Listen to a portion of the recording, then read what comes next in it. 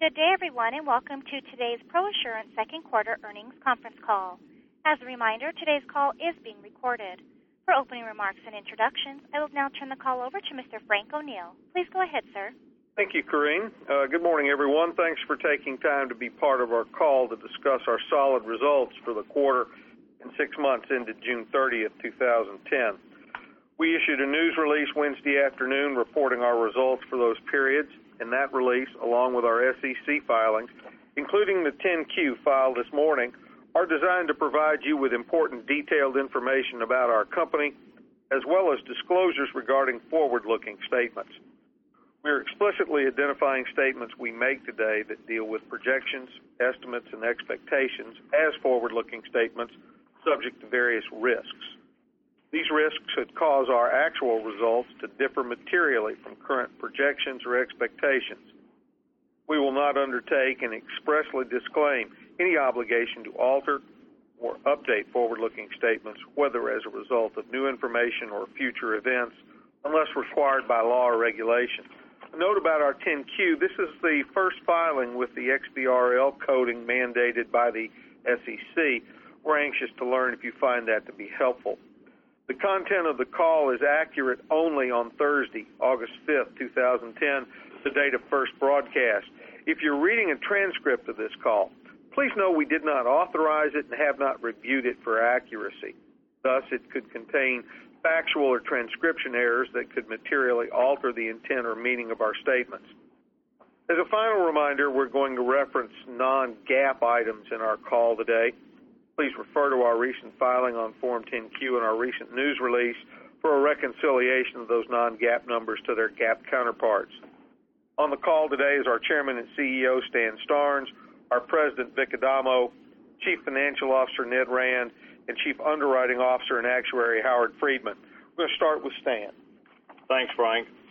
This quarter's quite positive results, and our discussion of industry trends will be familiar to most of you. There are no real surprises in our business or our investments. That's a reflection and a result of the disciplined approach we take to our business.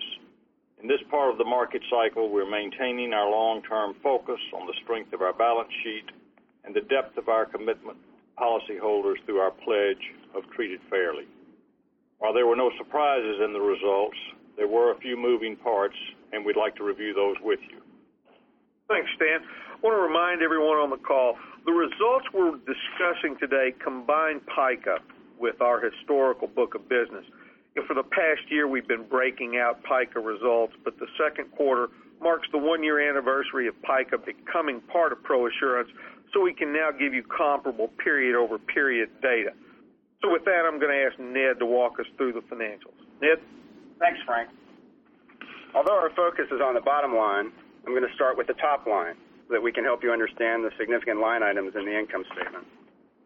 Gross written premium was $99 million in the quarter, down 12% year over year, and is at $256 million for the 6 months, a decline of 4% year over year. To be sure, part of this is the effect of a competitive market, but approximately half of the quarter's decline in gross premium and close to 90% of the year-to-date decline is due to the continued offering of 2-year policies in a key market. Net earned premiums provide a more normalized view of our premium trend, which is where I'd really like to focus your attention.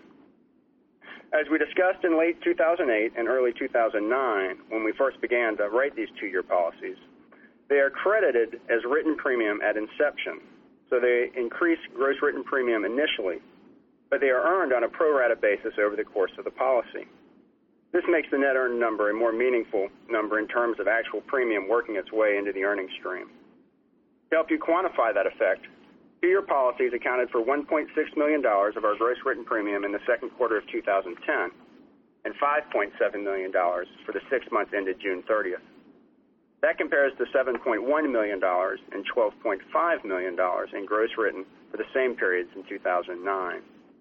These are not huge numbers in the overall scheme of things, but understanding their effect on the top line and their relationship to net earned premium gives you some perspective. And looking at the net earned numbers, you can see that we're at $125 million for the quarter, down 2% year over year, and at $249 million for the 6 months. which is a 7% increase year over year. The most significant piece of the increase in net earned premium for the 6-month period is the addition of PICA. The net investment result is down 5% in the quarter, despite having more funds to invest, because of the same decline in interest rates affecting every other investor. For the 6 months, the net investment result is up 8% year over year because of the improvement last quarter and the results from our investment in unconsolidated subsidiaries. You will note that we recognized approximately $3.5 million in net investment losses during the quarter. Here's why. While we did sell some securities during the quarter at a gain, we also decided to exit a group of high-yield asset-backed securities. In accordance with applicable accounting guidance, this change in intent results in our recognizing the unrealized losses on these securities through our income statement as an other than temporary impairment. The result is a net investment loss for the quarter and for the first half of the year. Expenses ticked up a bit in the quarter, and there are several moving parts here. The majority of the increase relates to PICA, and there are two primary components. First, purchase accounting resulted in our elimination of PICA's deferred acquisition costs at the time of the acquisition. So we have been building this balance back up over the last 4 quarters, resulting in a buildup of expenses. In addition, as we moved PICA over to our accounting processes, we reduced the amount of operating expenses they were allocating to losses, known in the industry as unallocated loss adjustment expenses, to be more in line with our historical practices. In addition to these items, we had a few one-time personnel-related expenses. Our current accident year loss ratio in the quarter was 84.5%, a 3-point increase over the same quarter a year ago. Net favorable loss reserve development was $37.5 million in the quarter, essentially level with last year's second quarter. That favorable development reduced our net loss ratio to 54.6% in the quarter. Year-to-date, favorable reserve development is $62.5 million, compared to $55.5 million in the same period last year. That reduced the net loss ratio for the year-to-date to 59.2%. This brings us to the bottom line. For the quarter, operating income was $42 million and net income was $40 million. For the first 6 months of 2010, operating income was $82 million and net income was $78 million. Return on equity was 9.1% for the quarter, up a bit from last quarter's 8.8%. ROE stands at 9% for the year-to-date. Book value is $56.31, up 7% year-to-date from $52.59 at year-end, and up from $54.07 at March 31st of this year. We were active in share repurchases during the quarter, spending $39.2 million to buy 674,000 shares of stock. We will continue to prudently allocate our capital in share buybacks and debt retirement as opportunities present themselves, and still give preference to using capital for an acquisition. Frank? Thanks, Ned. I'm sure we're going to get back to you for some questions during the Q&A. I'm going to ask Howard now to weigh in on the state of the market and on current loss trends. Thanks, Frank. The market continues to be challenging, and it's tough to add new premium right now. We did write about $2.7 million of new business in the quarter, which helped offset some of the business lost to competitors who were very aggressive during the second quarter. Perhaps the big story is not that the market is aggressive, but that we retained 89% of our consolidated medical professional liability book, down 1 point from last year's second quarter. Given the level of discounting going on in the market, that tells us a lot about the confidence our insureds have in ProAssurance and the value they place on the coverage and service we provide. Renewal pricing on expiring premiums showed no change during the quarter as compared to a 3% reduction in the second quarter of 2009 and a 2% reduction last quarter. While quarter-to-quarter pricing changes may fluctuate based on the mix of business, I certainly see the price stabilization as a positive sign. Overall, we're encouraged with the level of pricing and loyalty. When the market turns, we think that will place us in an especially good position to retain existing business and find new business from competitors who may be forced to raise prices to make up for years of pricing aggressively. Ned mentioned our favorable development in the quarter. Let me give you a bit more color. The development is largely from accident years 2004 through 2008 and is the result of the continuation of fairly stable loss trends. Severity is moving higher, but at a manageable rate of 4% to 5% in most areas, and at levels that are lower than we forecast when our reserves were established. Our loss ratio was 3 points higher in the quarter than in the year-ago period and 1.6 points higher comparing the 6-month period of 2010 to 2009.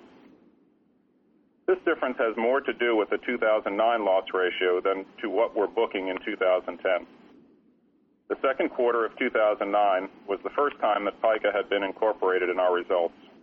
As we discussed with you in the third quarter conference call last year, we then began to bring the PICA reserving process more in line with our historical reserving practices and have increased the loss ratio for PICA's current accident year to more closely match the cautious approach that we use.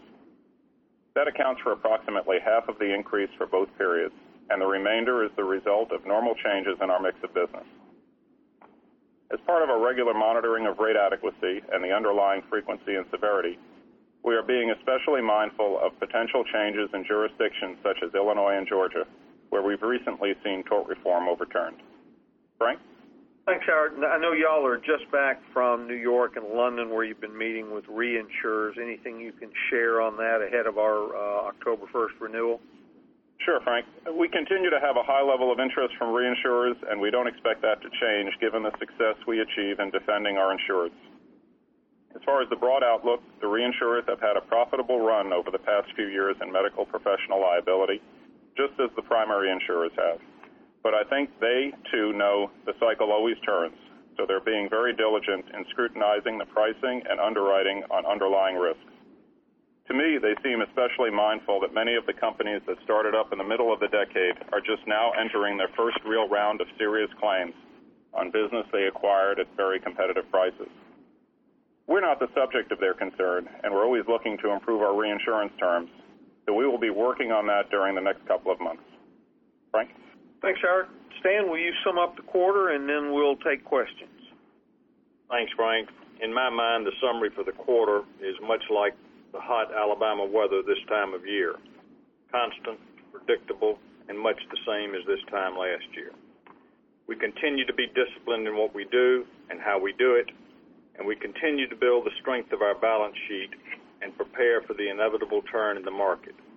At the same time, we're determined to manage capital wisely and buy back shares when the market gives us the appropriate opportunity. We're exploring other ways to put that capital to use, and given our track record, I think you should have every confidence that when we do spend the money you entrust us to manage, we'll do so wisely. One final comment, Frank, on an accomplishment that underscores both our commitment to extraordinarily high standards and our commitment to deliver the finest possible services to our insurers. The ProAssurance Risk Management Department has recently been awarded accreditation with commendation by the Accreditation Council for Continuing Medical Education. Less than 10% of the nation's 2,200 accredited providers receive this highest designation from the ACCME. And I want to salute our medical director, Dr.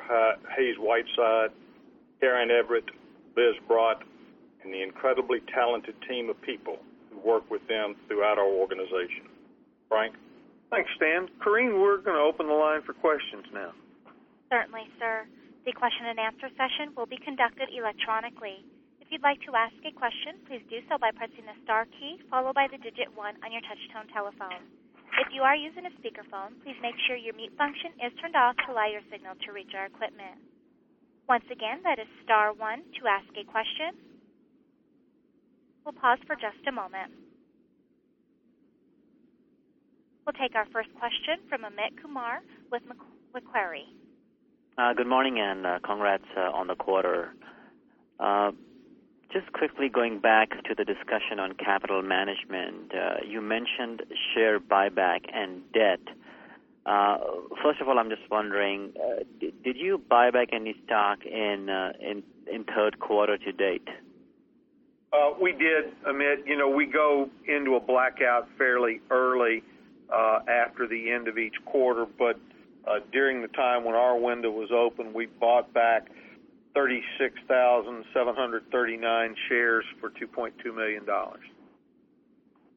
Okay, that's helpful. And on that topic, what are your thoughts on a special dividend going forward? I know you view it as excess capacity versus excess capital. Just trying to understand your thoughts on that a bit better. Hey, Amit, it's Ned.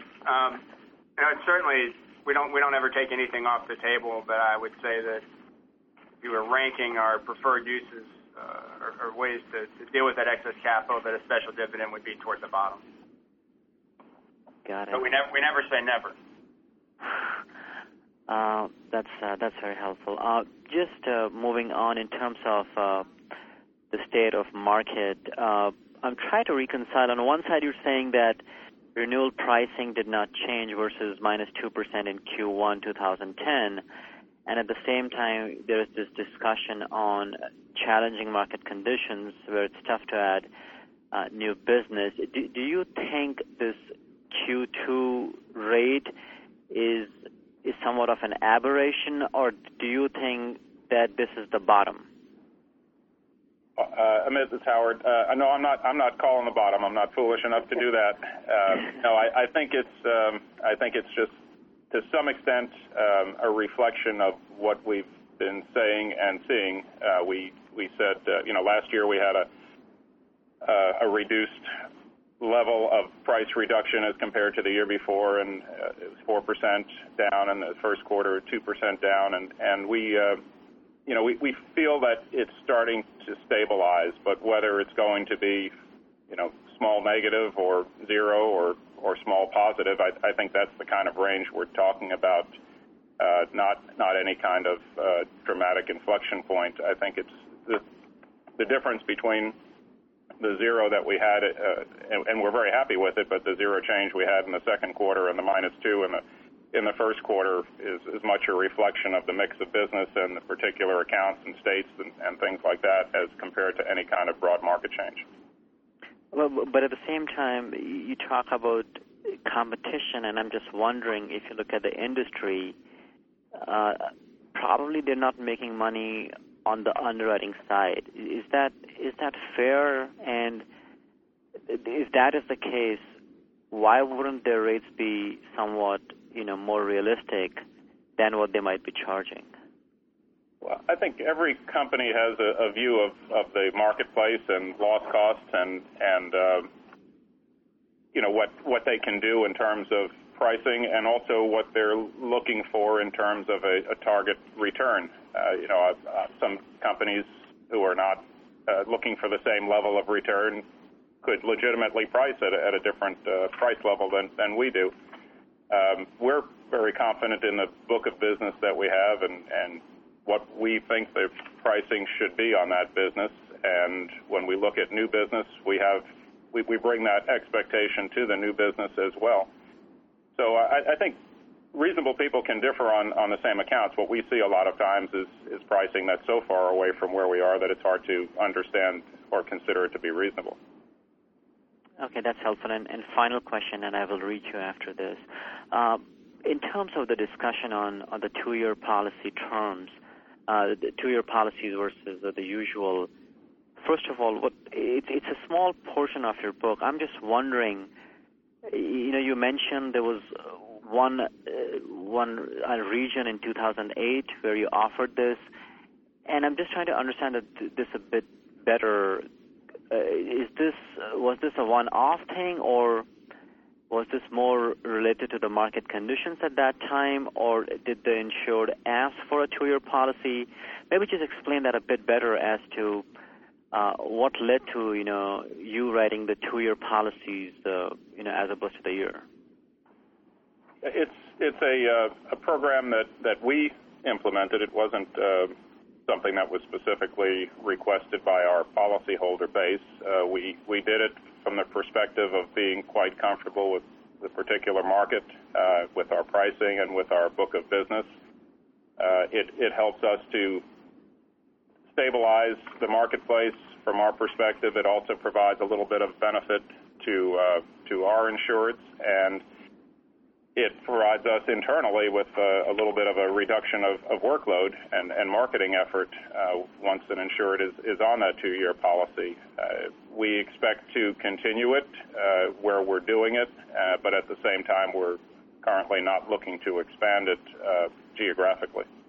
And in the loss trends better than your overall book? With respect to these policies? Yes. No, I wouldn't.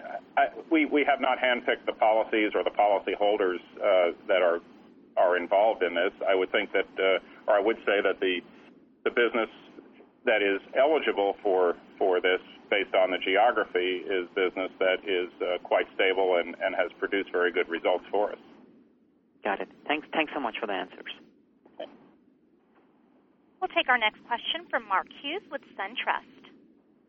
Thank you very much. Ned, did you say with the PICA, the shift in expenses, that was moving some from LAE into operating expenses?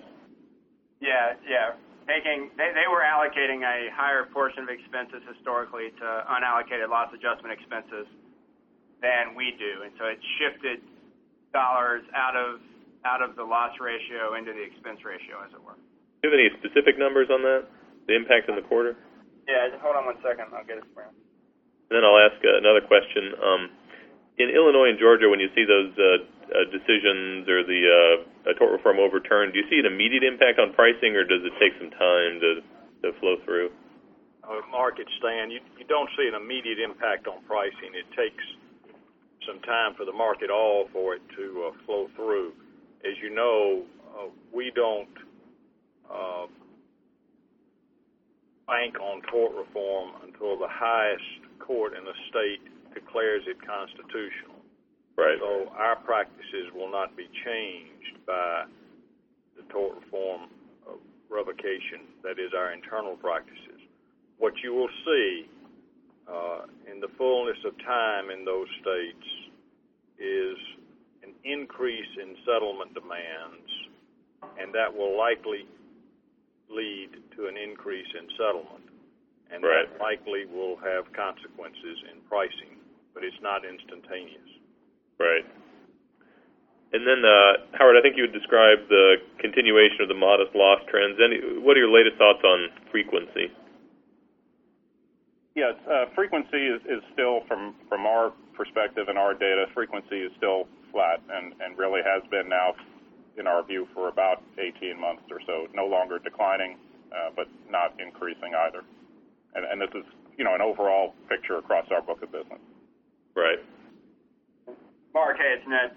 Going back to your earlier question, it's about an $800,000 shift,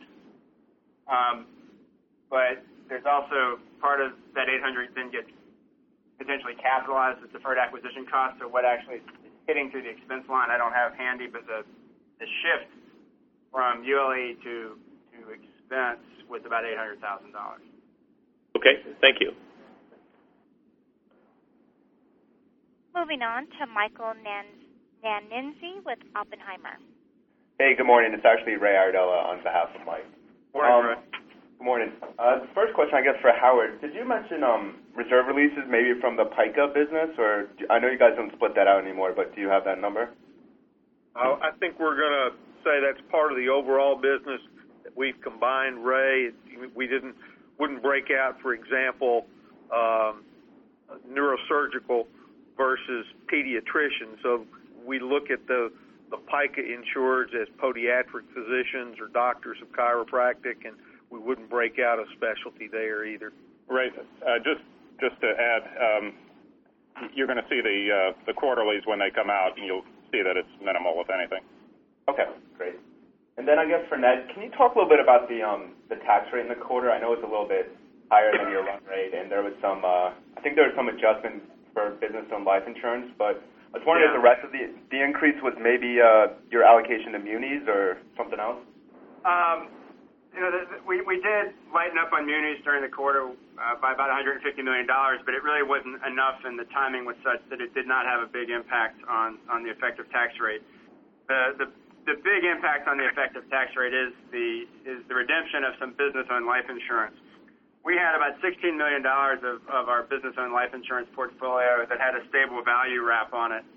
And given where the markets were and where that stable value wrap hit, economically it made sense to take the tax penalty related to that business-owned life insurance, cash it in, and reinvest the proceeds.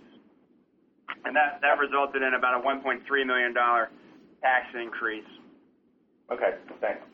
And then there are other moving parts. There were some increases in state income taxes and some other things, but the biggest piece is the business and life insurance.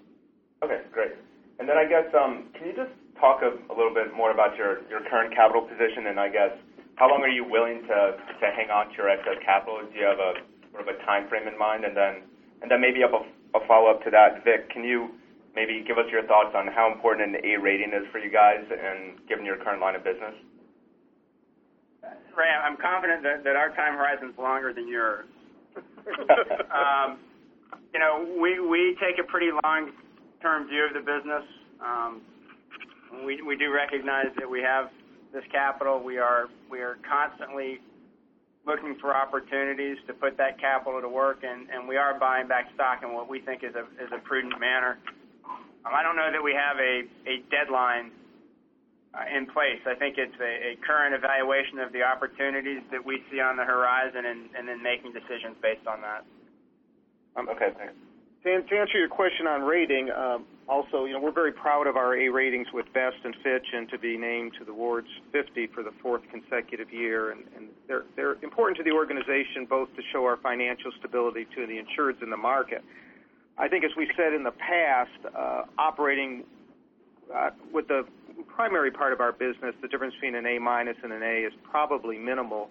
On the other hand, as we look forward to serving other markets, getting more into ancillary-type products that are more program-oriented, having an A becomes important there, because the brokers and the folks who deal with that business do make a distinction between an A and an A-. So, well, I guess I'd say it's important to us, not essential, but important. Okay, thanks, guys. Thank you, Ray. Ladies and gentlemen, again, if you'd like to ask a question, it's star 1 on your telephone keypad.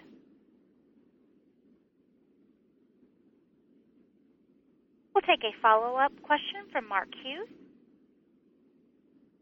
The shift you've seen, early shift from consolidation of small practices with bigger groups, I know that has been something of a trend, but has healthcare reform stimulated any more activity on that front? Mark, it's Stan. I think we're going to see an ongoing consequence of healthcare reform, some of which we can't specify, some of which is predictable. I think part of the predictable consequences include a migration of physicians, larger groups, to some sort of hospital umbrella. Reported this spring that 50% of the physicians in the United States now work for a hospital or a hospital-affiliated organization. There are a number of reasons for that, having to do with demographics, reimbursements, but healthcare reform is also part of the reason for that. We think that will continue, and we anticipate having products that will appeal to that and accommodate those changes. And we went through a period of integration back in the 90s. It was not permanent. It was probably a little overblown at the time, probably essentially economics-driven. This integration, in our view, that's taking place now is likely permanent and irreversible. And it's going to create challenges and great opportunities for organizations like ours. Okay, thank you. Moving on to Mike Grasher with Piper Jaffray. Thank you. Good morning. A couple of questions. Since one of your public competitors have been taken out, have you seen any sort of change in terms of expectations of sellers from a valuation perspective? No, the answer to that is no. We have not seen any expectations, but who knows whether their expectations will change or will not change. I think every transaction has to be closely analyzed on its own terms. This space is so unique, and it's also limited, that I think it's easier to analyze each transaction on its own terms and what's appropriate for that transaction. And I think a disciplined approach to M&A activity results in a very transaction-specific pricing level. Okay, that makes sense. And then you spoke about, I think it was $2.7 million of new business in the quarter. I guess not a material amount relative to the entire portfolio, but just curious as to maybe what states you're picking that up in, and then I guess secondarily, what states maybe are offering the best opportunities here. Mike, that's really spread across our entire book of business. I don't know that we could single out or would single out a particular state. If we found a honeypot, I'm not sure that we'd direct the competition to it. As far as specialties, I think it's spread across that. It's really a result of very focused and targeted effort on the part of our agents who are out looking for new business. It's important to them. It's important to us, and they're reacting to the efforts of Jeff Bowlby, our Senior VP for Sales and Marketing, and his staff, who have given them direction as to the business that we think we can write and places we can be most competitive. And then just to follow up on that, and the previous question, do you see any opportunities to pick up any business with that recent transaction? It's Howard. I think there may well be opportunities. Anytime that there's disruption in the marketplace of any type, there are opportunities, and particularly when you have a company that physicians have been associated with for 30 years, and there's a change, there will inevitably be relationships that are broken, people that may no longer be with the company that insureds or administrators are used to dealing with, changes in the way that the acquirer looks at the business, prices it, underwrites it, and so forth. So yeah, we're very attuned to that. We've seen it over the years in different locations, and we've been able to take advantage of that in some cases. It just depends on how it turns out there. Okay, thank you for that. And then just a final housekeeping question. Statutory capital, do you have a number? Yeah, just 1 second. We've got it. I think it's around $1.3 billion. Okay, thank you for that. And 1.2 to 1.3. I don't have an exact number in front of me. Okay, so 1.3 billion roughly. Thank you very much. Thank you, Mike. Our next question will come from Jay Whittleson with Lee Munder Capital. Morning, Jay. Morning, guys. Just a question on the pricing cycle. You guys are willing to walk away from business, or you think some business is not being written at profitable levels. I guess at what point do you think some of these players that are writing the business at levels that you deem unprofitable start to have reserve charges? Like what kind of time frame are we looking at here where you guys with excess capital and a strong balance sheet, can either pick up some of those guys or pick up some of their clients when their clients start to realize that, this guy might not be able to pay my claims and 2 years down the road or whatever. Jay, it sounds like you're asking us to call the bottom, and I can tell you we're all looking around here at each other kind of saying, who wants to answer that? And, I guess it's going to be hard to call the bottom, but everybody seems to end up looking at Howard, so we're going to make into it. Well, I guess you go back to the life cycle and the business, and typically it's 3 to 5 years till you're closing out the bulk of your claims from any given policy year, particularly, and towards the later end of that time period for any of the more serious claims that are going to go to trial. So it does take a while, and I guess we've been seeing what we think is pretty aggressive pricing for at least the last couple of years. When you look back over the decade, the market really started to firm up in 2000. By the beginning of 2002, it was quite hard and remained that way probably for about 2 years. But beginning in about 2005 or so, the combination of the startup companies and a little bit less pressure on some of the more established companies that had taken their reserve charges and moved on, started to loosen things up a bit. But it's really been the last 2 or 3 years that things have been very competitive. So I would think that we're getting there. I mean, it's very hard to call a particular time period. And, one of the analysts that I had seen recently said that the only way that the market's going to harden is when calendar year results start to deteriorate, because many companies really are more concerned with the calendar year than the accident year. That's not our view, but we've seen it in the past. So I think it's a little ways to come. What do you think current business ROEs are right now? For whom? Well, for you guys, you're putting a policy on the books. I mean, what do you think the return is on that business today? Well, our approach, and we're very consistent about this, and not only in what we say but what we do, is that we're looking for the 13% after tax, and that's how we price, that's how we underwrite, and that's what we think we're doing at any given point in time, and that's based on current investment yields, and it's based on assumptions that we make in the pricing model. So I guess from that's what we try to do every day. All right, thanks. Jay, I would just mention that's also based on that pricing model assumes a 1-to-1 premium to surplus ratio. So it's on an allocated capital basis for the business we're writing. Okay, thank you. Ladies and gentlemen, as a final reminder, that is *1 to ask a question. We'll move on to Beth Malone with Wunderlich. Okay, thank you. Good morning. Hi. Just a question on the competitive environment that you guys are talking about.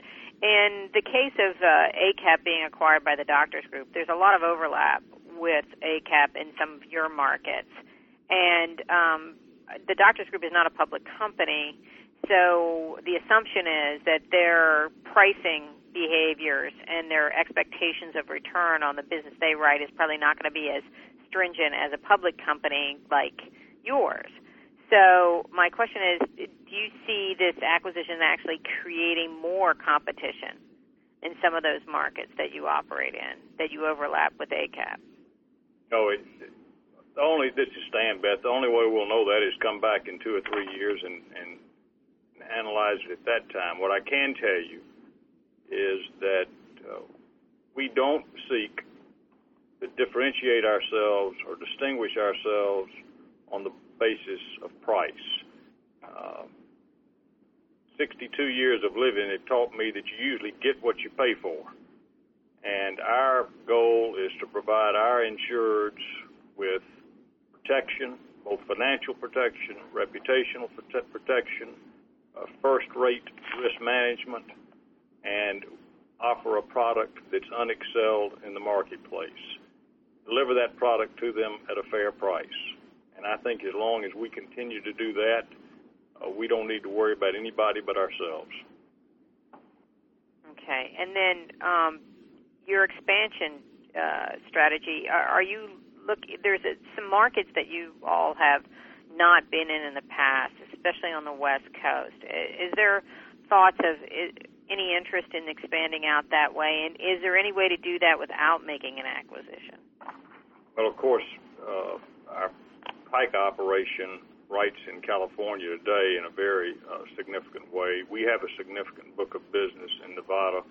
We're looking at any opportunity that presents itself in both our historical geographic market and new geographical markets.